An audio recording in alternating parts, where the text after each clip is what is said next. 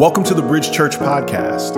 Our purpose statement at Bridge Church is to reach people where they are and help them grow. We hope today's message inspires you towards growth, and we pray it's life-changing. And we hope to see you soon.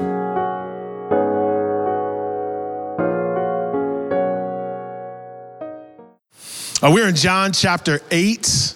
John chapter 8. We're going to be looking at verses 1 through 11, and it is a well-known story of the woman caught in adultery, and we're going to pack that in a second. But before I begin that, I want to tell you a moment in my life that, when you get a chance to catch someone doing something they have no business doing, you are now given a moral authority. You ever done that? You ever caught somebody? I know you've wanted to catch somebody. I was in college, and in college, I was not a good student. There's another word that could capture how bad of a student I was, but I was the guy always coming too late, always cracking jokes, always making a problem. I was that guy. By my senior year, I give my life to Christ. When I give my life to Christ, I start trying to do my homework and doing good in school. Amen?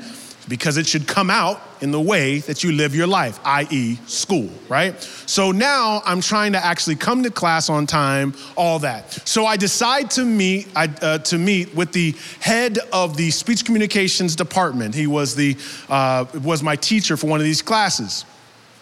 Wasn't doing well in this class, so I wanted to do some makeup work, and I wanted to let him know, hey, I'm really living new now. I wasn't going to tell him I was a Christian per se, but I would be open to that, but I just wanted to tell him, I'm going to start doing work now, right? So I set up a meeting with my teacher, who was also the head of the department that I was in. So I walk in to the school of communications. I walk in, and my teacher, who was also the head of the department, was in the main office. He was in the main office. Now, the main office was across the hall from his office.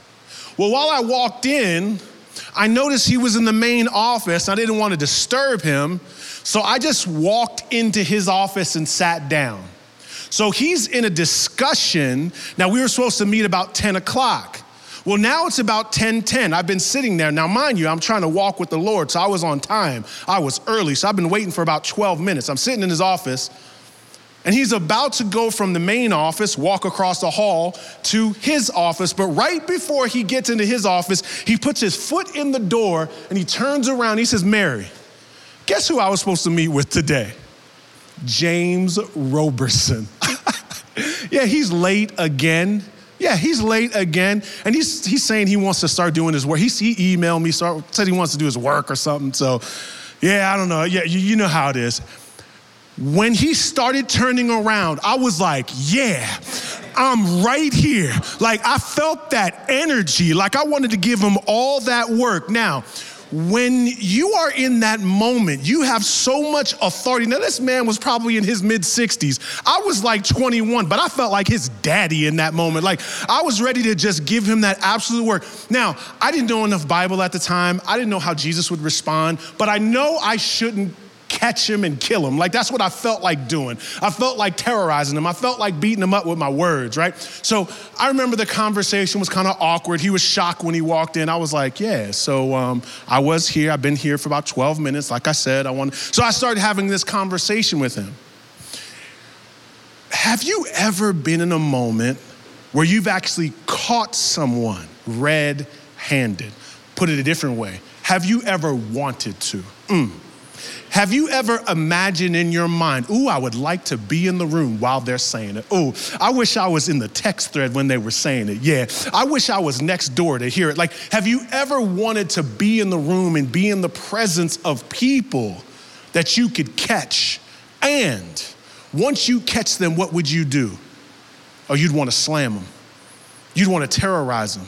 And you'd want to use your moral authority to show them their wrongs. And that's how we are as a culture. We love to catch people. We love to execute judgment on people. It is part of who we are. It is part of our nature to want to bring people down, particularly people of power. And one of the things that Jesus is going to do in this moment, he's going to take a person who actually has no power, and he is going to do something that I want to be like. He's going to do something that I want our culture to be infected with. He's going to give gentle correction. He's going to see someone who is obviously in sin, and he's going to correct them in love. The Bible says that this kind of response is actually more effective. In Proverbs 25:15, through patience a ruler can be persuaded, and a gentle tongue can break a bone. So he says this is more effective when you come across with gentleness. But the Bible also says, not only is gentle correction more effective, it's also more authentic to your journey. It says in Galatians 6:1, brothers, if anyone is caught in any transgression, you who are spiritual, restore him in a spirit of gentleness. Keep watch over yourselves, lest you be tempted to it. Essentially, what Paul is saying is, don't come too hard on people who are caught, because you could get caught one day too. He says it's actually, you come across with humility and gentleness to those who are caught, because it's actually more authentic to who you are, because you too are a lawbreaker. Here in this text, we see that the life of Jesus is going to present this beautiful, gentle correction. This gentle correction that we need in our culture. Now, something to keep in mind, this text it's been well disputed among scholars. Many will say, and it's been, although the text is authenticated as being part of the life of Jesus, it's most likely not what John wrote, or what they would say is Johannine literature. In other words, it was written maybe around the same amount of time, but it was written in such a way where it's presumed John was not the writer. But because it so aligns with the life of Jesus, it's been authenticated over time. Many ways, this is how Jesus normally responds to prostitutes. It's normally the way that Jesus responds to tax collectors. It's the way that Jesus has been responding to lepers. What does this mean? That in Christ, Jesus combines perfect compassion and perfect justice. The culture does not operate with that unique combination. The culture either wants to completely be compassionate and have you live the life that you want to live, or we want absolute justice. We either want you to do you and live your truth, or we want to condemn you with truth. In Christ, you have compassion and justice. And so you have the beauty of one who is divine and who can live this out in a way that we cannot. Now, in this text, we're going to see that the Pharisees and the scribes are going to try to catch Jesus. And it's a really unique moment, because this woman who gets caught in adultery, when you look in the scriptures are going to tell us in Deuteronomy and Leviticus that this woman should be executed, that she should be killed for the sake of being caught in adultery. So over here you have the law of Moses. But based upon Roman law, you couldn't just kill someone. That's why they took Jesus to the Roman authorities to have him killed, because Jews could not go ahead and kill another Jew. So you have the law of Moses, and then you have the law of Rome. And so they're trying to catch Jesus, trying to decide, are you going to side with Caesar's law? Or are you going to side with Moses' law? So he has this tension. But the real thrust of what these Pharisees and scribes want to do is they want to take away his authority from those that are following him. Because you see, when the Pharisees and the scribes taught, the people would follow, but they would follow from a place of religious fear. When Jesus taught, he taught grace and truth. And so prostitutes, tax collectors, and lepers, people that would never come into temple, started following him. They thought to themselves, why is it all these people want to hear him teach? They were the ones that were overseeing religious authority, and now Jesus is the one that has great crowds after him. What they wanted to do, more than executing that woman, they wanted to execute the authority of Jesus. They wanted to execute his influence. They wanted to take away this idea of a gentle Messiah. Here, John chapter 8, verse 2, it reads this way. Early in the morning, he came again to the temple. All the people came to him, and he sat down and he taught them. Now, earlier, we've been looking in John chapter 7. It was the Feast of Tabernacles, and you had all the people living in booths, and Jesus had just taught on living water, and now Jesus is teaching again, and the people are following him. And Jesus now is in the temple. He's most likely in the courtyard. The way that Jesus taught, he was most likely sitting down, and the people were standing up, and then you got these crowd of students there. And there in this crowd, it says in chapter 8, verses 3 through 5, the scribes and the Pharisees brought a woman who had been caught in adultery, and placing her in the midst, they said to him, now y'all, there's a crowd right now. And they stopped Jesus from teaching. We don't even know what Jesus was teaching on. And they come in the middle of the crowd with this woman, most likely coming against her will. And this is what they say, teacher, this woman has been caught in the act of adultery. And they say, now in the law, Moses commanded us to stone such a woman. What do you say? Pharisees, from what we can tell in the text, this was written in plural, so there's a bunch of Pharisees. These are the people that want to talk about how to live the law. Then you got the scribes, the scholars. They want to talk about how do you interpret the law. And then you got the students. They want to learn how does Jesus understand the law. So Jesus has got these three crowds, and in the midst of these three crowds, he's got this woman caught in adultery. What does Jesus do? Interesting. Jesus doesn't say, hey guys, I was in the middle of a teaching session. Let me do this. Let me take you guys to the side and let me have a conversation with you about what's going on here. Let me explain this to the side. Instead, right in the middle of Jesus' teaching session, he continues to turn what seems to be a mess all the way into a message. Why does he do that?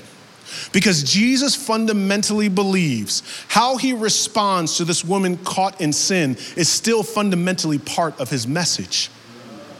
He believes how he will deal with sinners is at the core of his message. Now, I don't have time to get deep into this, but for those of you that want to be great leaders in Christ, for those of you that want great platforms in Christ, for those of you that want to be teachers and thinkers, your greatest lessons won't be when you're on stage. It's actually how you respond to sinners.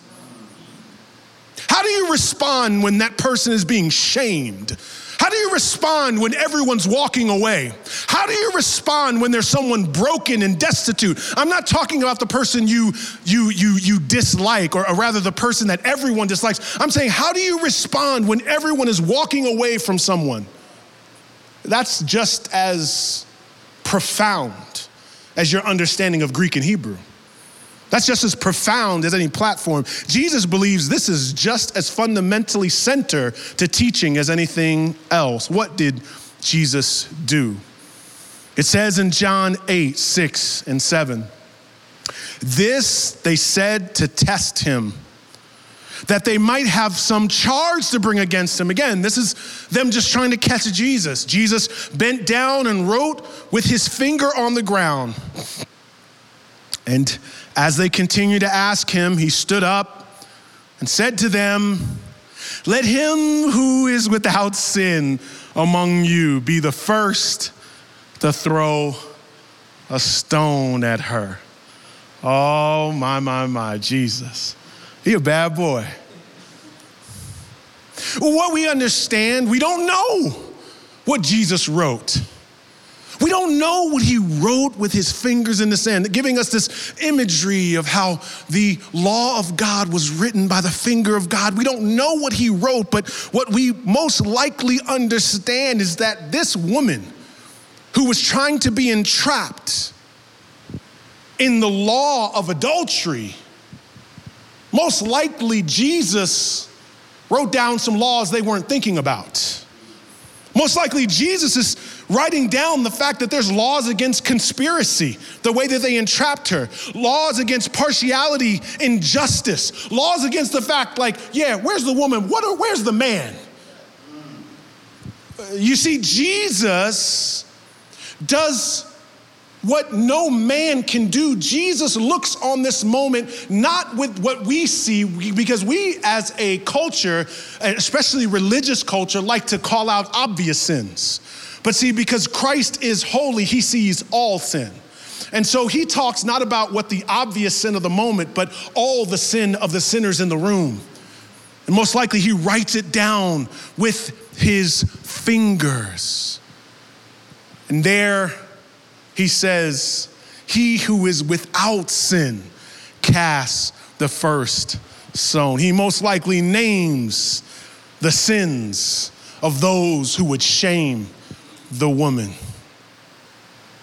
I have found that there are people who are committed to shame in the church. I have found that there are people who are committed to shame in the culture. And why does Jesus just write down the sin of those who would shame her? Because those who are committed to shame tend to have a hard time naming their own sin. Those who seek so quickly to condemn others oftentimes aren't able to see the sin in themselves. So the moment that Jesus writes down their sin and says, this is what shame looks like, and exposes them, they couldn't, with the same energy, throw stones. I find it interesting that the people that are so quick to cancel, so quick to condemn, generally aren't good in relationships. They generally aren't good because relationships take vulnerability and trust, take honesty and openness. People that need to be lawgivers can't be open about themselves and about their sin. Quick to judge, but not quick to be open. And what Jesus does is he exposes them. He exposes them to all. That's why they can't throw a stone. That's why they put them down, because they lost their moral authority to throw stones. Church, you will not be as quick to condemn when you are in your words and the convicting power of the Holy Spirit comes from his word and starts to convict you. In other words, when you are consistently seeing and confessing your sin, it's hard to jump on people. It's hard to be mean-spirited when the correction of the Spirit is in your life. It's just different. And when you are consistently seeing your own sin, it changes things. When I came out here, when I came to church, I had shaved.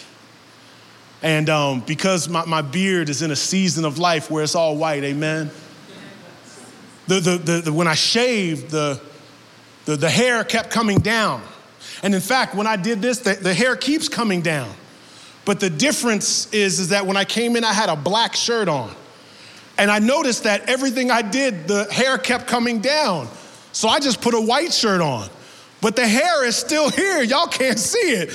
Every time I do this, hair is coming down. Y'all just can't see it. And see, that's the power of holiness. See, Jesus is like that black shirt that exposes those white hairs. He sees everything and he exposes everything. We are like this white shirt. We can only see certain things. We can't see the same way. And so you think my shirt is not a mess. My shirt is a hot mess. I got hair all over it, but you can't see it. But just because you can't see it doesn't mean it's not seen. And in the same way, Jesus exposes the accusers, because he's holy. And you will be less quick to expose people when you're in the exposition of the scriptures in your life, when it's cutting you, when the eyes of Jesus are looking on you. Jesus does this to humble them. One author said, Jesus disturbs the comfortable. And later we're going to see that he comforts the disturbed. Jesus disqualifies the executioner. He never denies that there should be punishment. He doesn't defend her actions, but he disqualifies her executioners. John 8:8-9 goes on to say, and once more he bent down and wrote on the ground. But when they had heard it, they went away one by one, beginning with the older ones. And Jesus was left alone with the woman standing before him. I love it. It says that the older ones left first. Most likely they've been doing a lot of dirt for a long time, and maybe their list of sins were a bit longer. Maybe as you get older, you get more honest. I'm not really sure why they left first. But the reality is that they began to walk away. The Bible says in Romans chapter 8, verse 1, there is therefore no condemnation for those who are in Christ Jesus. The Bible goes on to say in Romans 8:33-34, who shall bring any charge against God's elect? It is God who justifies. Who is it to condemn? Christ Jesus is the one who died, more than that, who was raised. Condemnation is this imagery of lasting judgment. Condemnation is similar to canceling. We no longer needed. And what do you see here? Jesus justifies the ungodly. He never says she didn't sin. He made him who knew no sin to be sin for us. So this is good news. Church, what you have to understand is that later he's going to say, sin no more. What does that mean? That means this woman was guilty, but not condemned. Guilty, but not condemned. You see, we don't understand that tension, because those who are guilty in our courts of law, they are now condemned. But in Christ, you are still guilty of your sin, yet you are not condemned. When I was in college, all my stories are from college today. Amen? Amen. Probably because that's when I was doing my best sinning. But listen, when I was in college, actually, this is not about me. When I was in college, true story. When I was in college, my roommate used to date a girl. And they used to argue all the time. And one night, I decided I'm not going to the club tonight, went to bed. He went to the club. Went to the club, got into an argument with his girlfriend. After the club, they went to Blimpies. Shout out to anybody that knows about Blimpies, amen? They went to Blimpies because that's where we used to go after the club. Those of you that know about clubbing, there's a place you go after where people chill. Amen, I know many of you don't remember that, but anyway, we went to Blimpies after the club because that's where you went. We went to Blimpies and they walked in. Actually, I wasn't there, but they went to Blimpies. No, I promise you, I just made a mistake. They went to Blimpies, right? My roommate goes to Blimpies and gets into another argument with his girlfriend. True story, gets into an argument with his girlfriend. The man behind the counter says, hey, don't you talk to that girl like that. My roommate turns to him and says, do you have a problem? He goes, I do have a problem. True story, my roommate was drunk, jumps over the counter and beats this man who was behind the counter, the attendant, to a pulp. Beats him down. Mind you, I'm asleep in my room. I don't know anything about it. My roommate comes back to our apartment, comes to my room, blood on his hands, blood on his pants, blood on his Timbs. Amen? He looks a mess. This is what he tells me. He says, James, wakes me up, take me to jail. I was like, bro, what'd you do? I thought he killed his girlfriend. I promise you. I said, what'd you do? He's like, man, just take me to jail. So I took him to jail. He's telling me the story. True story. He's telling me the story. And I'm just like, you did what? And you jumped over the counter? What? He's like, yeah, man. So I'm bringing him to jail. And I'm like, yo, peace, man. And I'm like, he goes into jail. So he bonds out. His parents come to get him, right? I think it was like 2 or 3 days later. They're going to have the court case, right? His mama and his daddy his daddy was like a deacon in the church. His mama was like over Christian education, whatever. They were really, really saved, like really saved people, right? So they're in the house and we have a prayer. I remember we're like praying for him before they go to the courthouse. And I remember he looks at me, he's like, all right, man, it's been real. I was like, yo, it's been real, dog. Like, I don't know when I'm gonna see you again. All right, man, bye. I sit in my apartment. An hour later, they come back with Kentucky Fried Chicken, orange soda, and biscuits. They put them on the table and they're like, yeah, and they're walking in happy. And I said, what happened? They said, you won't believe it. I said, what happened? They said, it's a crazy story. I said, what happened? They said, the man behind the counter was a criminal who was on the run from California. So when that man beat him, when he got beat down by that man, even though he was guilty, they could not condemn him because the person trying to condemn him was guilty himself. True story. You see, that's why we're not in a position to condemn, because we're guilty too. And in Christ, you are guilty, yet not condemned. He goes on. And verse 10 and 11, Jesus stood up. And to her, he says, woman, now I want you to see this. Look in this text. Look what Jesus does. Jesus says to her, woman, which was a sign of respect at that time, not now. Don't try it now. Woman, look what he does. He says, where are they? Jesus wants her to look around. Jesus wants her to look around. And he says, has no one condemned you? Now, I can imagine when Jesus says, he who has not sinned cast the first stone. I can imagine one was like, oh, snap. There we go. And I can imagine Jesus walks up there and says, woman. And I can imagine she opens up her eyes. And he says, look around. And he says, ain't no stones coming, are there? No one's condemning you, are they? And the woman says, no one, Lord. And Jesus said to her, neither do I condemn you. Go, and from now on, sin no more. I just feel like it's so important to note, Jesus takes meticulous energy to make sure she sees there's no condemnation around you. There's no one with stones around you. And it is very important to note that Jesus is still in the business of confronting condemnation. Because for every condemning thought you've ever had this week, Jesus wants to fight that condemning thought. The Bible says to take every thought captive to the obedience of Christ. He wants you to look around in his word to make sure there's no condemnation. Every time you have a belief that doesn't line up with his word, there's no condemnation. When you believe you're not good enough, when you believe you're not beautiful enough, when you believe you're not smart enough, there's a word for every step of condemnation in your life. But what you cannot lose, and what our culture does not understand, is that when Jesus says, neither do I condemn you, he was not saying you're not guilty, because he says, sin no more.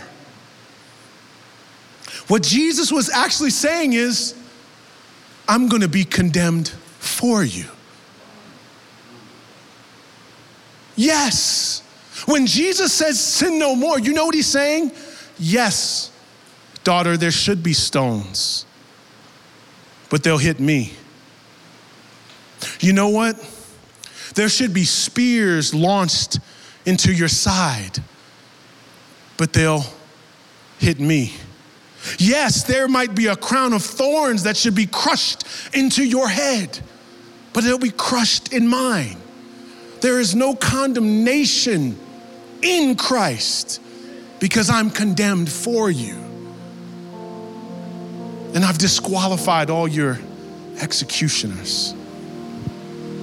Tonight, you see the beauty of Jesus in that he gently corrects us. But church, don't miss this. The Bible says there's no condemnation in Christ. It does not say there's no correction in Christ. You see, Jesus still wants to teach you. Jesus still is saying, sin no more. Jesus is still placing you in a position where you can follow after him and walk in the power of the Spirit. He will not idly sit by and allow you to live a life walking away from him. He still says sin no more. And at the same time, he says, no one condemns you. You've got to allow him to be fully compassionate, yet fully just. And yet he is the lion and he's the lamb. He is risen, but he was crushed for our iniquity. Allow the paradox of Christ to blow your mind this week. And for those of you that don't know Christ, because you feel like you've done too much, imagine being like this woman caught. He still makes sure there's no stones thrown at you. And for those of you that are feeling like there's sin heaping up to the point where you can't talk to God anymore and you know Christ, he reaches towards you. He reaches towards you to know you more. And lastly, to those of you that have gotten caught up in religiosity to the point of condemning others, put your stones down. You're in no business to execute judgment. Father, in the name of Jesus, we thank you for your word. We thank you for your ways. Thank you that we are guilty but not condemned. In Christ's name we pray, amen. We hope today's message was encouraging for you. We'd also love to hear how God used this message to speak to you. We hear from people all across the country about what God is doing through our podcast, and we'd love to hear from you. You can email us at info@bridgechurchnyc.com. You can also find us on Facebook and Instagram. Our handle for both of those social media outlets is @bridgechurchnyc. Our website is bridgechurchnyc.com. If you're in the New York City area, we have services at 4 p.m. and 6 p.m. on Sundays at 98 Fifth Avenue in Brooklyn, New York, right next to the Barclays Center. We are praying for you, and we hope to see you soon.